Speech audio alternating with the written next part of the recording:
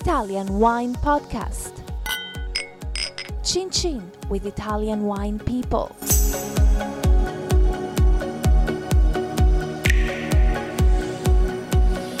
Hello, this is the Italian Wine Podcast. My name is Monty, Waldin. Today's guest is Antonio Michele Zaccheo, and Antonio's family owns the Carpineto Winery in Chianti Classico. There are two families, in fact. That's right. So back in 1967, there were two families that started Carpineto in Dudda, a little hamlet just on the other side of the hill of Greve in Chianti. And these families are the Sacchet family, and the original founder was Giancarlo Sacchet. So Sacchet is S-A-C-C-H-E-T? Exactly, and it's a name from the province of Belluno. So he's a Veneto origin. Mm-hmm.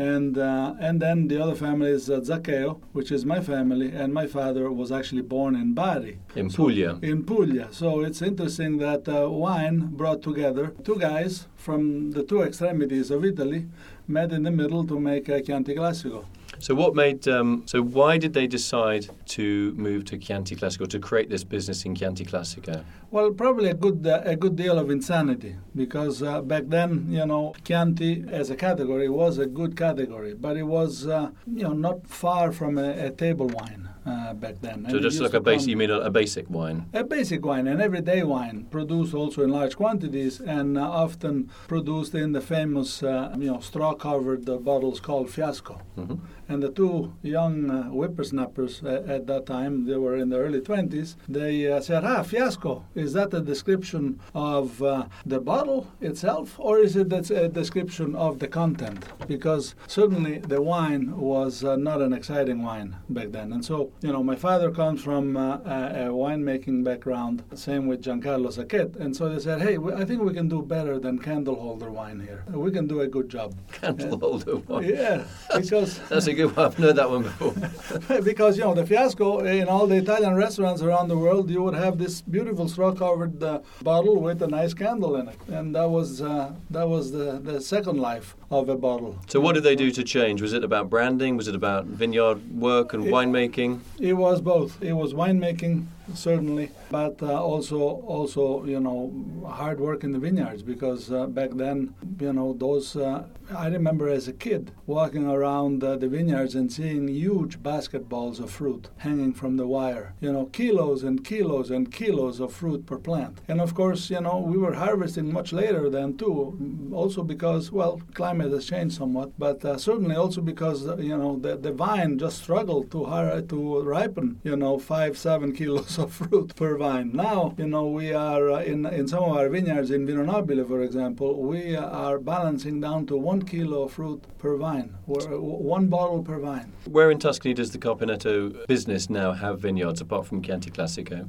We actually have grown to run about 500 hectares of sustainably farmed land. And of course, from Chianti Classico, we soon thereafter acquired another estate on the other side of the hill in Gaville, which is just in the Alta Valdarno appellation. So that's just north of the Chianti Classico, northeast, isn't it, of the Chianti Classico? It would be basically straight east. Yeah, straight east, just on the other side of the hill. Mm-hmm. And also a very good area. That's where we have an olive grove. Like, every winery has several olive groves, woods, and then that's where we started experimenting with Super Tuscans in the 70s. So for us, that was a very important piece of land. So outside of Tuscany? Oh, sorry, you got other vineyards in Tuscany. So you mentioned, is it Brunello and Vino Nobile? Yeah, that's exactly right. Then we have one in Brunello, we have one in Vino Nobile, and one in Maremma. Right, okay, so Maremma is on the Tuscan coast. So in Brunello, where are your vines? So our vines in Montalcino are, if you look directly west towards the sea coast, we are, as the crow flies, at the same height as Montalcino,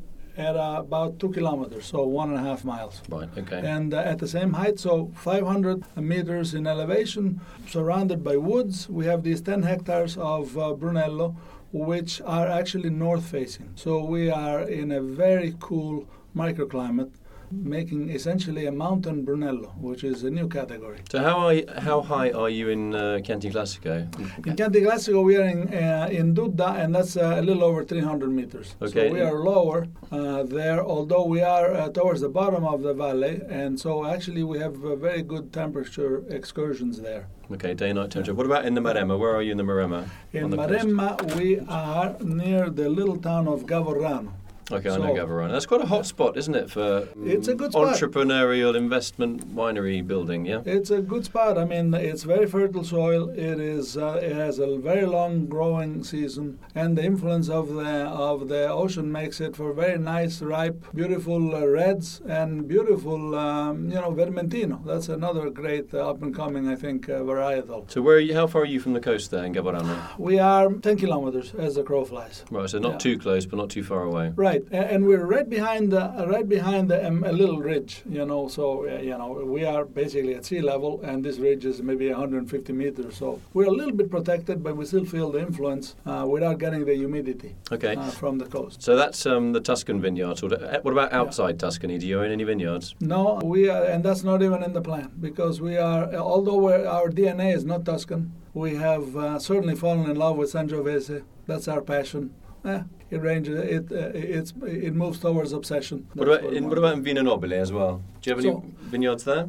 Yeah, so in Vino Nobile actually is our largest vineyard holding. So the estate is 186 hectares, of which about 100 are planted to vineyards. And what's it called, the estate? It's called Carpineto. So all of the one thing about Carpineto is that every one of our estates, so every one of our 30 wines that we make and olive oil are called Carpineto. Keeps it simple. Keeps it simple because brand building is such a complex exercise nowadays, and we know that there are so many wine brands today. So we just keep one brand for everything. It makes it a little difficult for the guides sometimes because they don't know where to put us. They have to put us in a different category, just Tuscany. Okay. That's our specialty. Okay. In Vino Nobile, I wanted to say, on that estate, we have 80 hectares, dry-farmed, hillside vineyards, planted to very high density, up to 8,630 vines per hectare. And contiguous, it is the biggest contiguous high-density vineyard in Italy, 80 hectares. So that must have cost an awful lot of money to plant, 8,000 vines per hectare. It's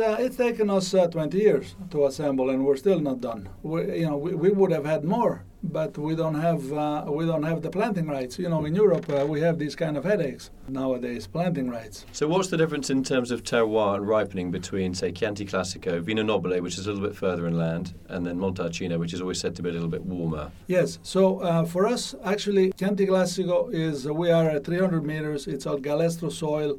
So, they're low-cropping vines. We will ripen, the Sangiovese there actually ripens almost about at the same time as Vino Nobile. Even though it is warmer, but it is deeper soil, all clay, and so, fresher soil, it's got a little more power. In Vino Nobile. And so, actually, we are harvesting more or less at the same time. Because Montalcino, our estate, is a mountain estate, well, we harvest that one last. It is, on average, Montalcino is warmer, perhaps if you're on the lower edges of the appellation, but us being probably the highest vineyard in the area, well, we are one of the last ones, plus being northerly facing, we're harvesting that one last. So that will be, a couple of weeks later than the Vino Nobile and Chianti vines? Yeah, I would say on average, yeah. And the Maremma is the first area to ripen? Maremma with the Vermentino, it comes first. And we also have a little Merlot there, then that also is a precocious variety. That comes first. But in Vino Nobile, we also have other whites, like Chardonnay and Sauvignon, that also come relatively quickly. And then we have Grechetto, and that's the last white wine that we harvest. Also known as Pulcinculo, yeah? Exactly. Do you want to explain the name, just for anybody that doesn't know? Yeah, Pulcinculo is, I don't know if you can say that over the radio. It's okay. We have a very grown-up audience here. Well, it's actually fleas, Where, though? In your back end. So. In your arse, flea in your arse. Okay, that's the name.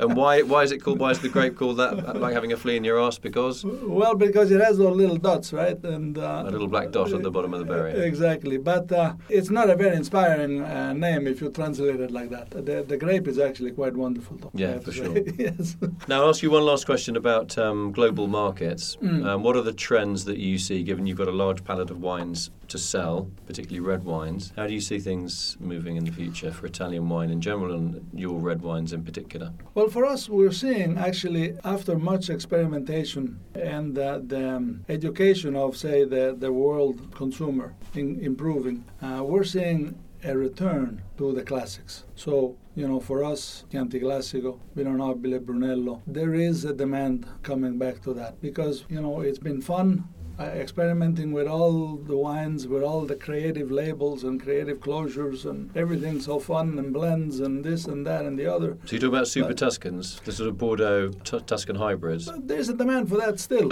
but I'm talking about, the original Tuscan wines like Chianti Classico, Vino Nobile, Brunello. Those wines are coming back into demand because as the consumer experiments around the world, eventually they want to taste what a classic wine tastes like. So they want to try a good Bordeaux, they want to try a good Burgundy, they don't want to drink just sparkling wine, they want to have a champagne. They don't want to drink a Riesling. They want something, from the Rheingau or, the original. They want to try the original. And so we're seeing that trend strengthening. And that, of course, plays to our hand because, in Tuscany, we are very traditional, sometimes even too much. But have you restyled the wines a bit to make them a little bit softer? That has been a trend recently, hasn't it, in red wine? Some of the, Tuscan reds were often seen as being a little bit austere, taking their time to come round, and people often showed less patience for the Chianti wines than they did for, say, Bordeaux, maybe because of the more famous name, if you like. But how are you? What about wine styling? No,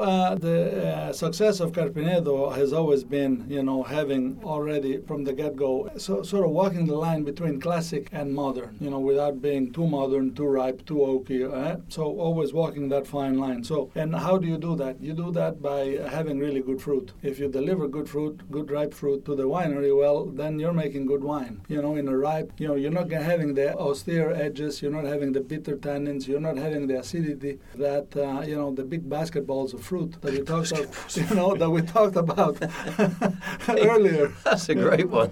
Big basketballs of fruit. I've heard that one before. Well, that's how it was back then, and as now we're living one cluster per shoot. We're doing wild stuff compared to how things were 50 years ago. Okay. Antonio Michele Zaccheo, thanks very much. Junior, I've just seen the junior on the bottom of your business card. Yeah, I guess that is right. So let me I'm not going to do the junior because we didn't do that at the beginning. So I'm not a junior anyways. That's not on my passport. Okay. It's just to differentiate from my father, who's also Antonio Zaccheo. Okay, but what was his middle name then? Mario. Ah, right, Yeah. okay. And my son, guess what his name is? It's going to be called Antonio Matteo Zaccheo. Is that No, right? No, Antonio, close. Antonio Robert Zaccheo. Okay, we got rid of the M's. Okay, my real name is Matthew, actually, so Matteo. Very good. Yeah, so just want to say thanks to Antonio Michele Zaccheo Jr. from the Carpineto Winery. So you're second generation, yeah? Second generation, yes. I wish you and your family every success, or both families, I should say, at Carpineto every success in the future, and I hope we can touch base again in the future, you and me, and talk a bit more about Tuscan wine. Grazie. Salute. Grazie mille. Follow Italian Wine Podcast on Facebook and Instagram.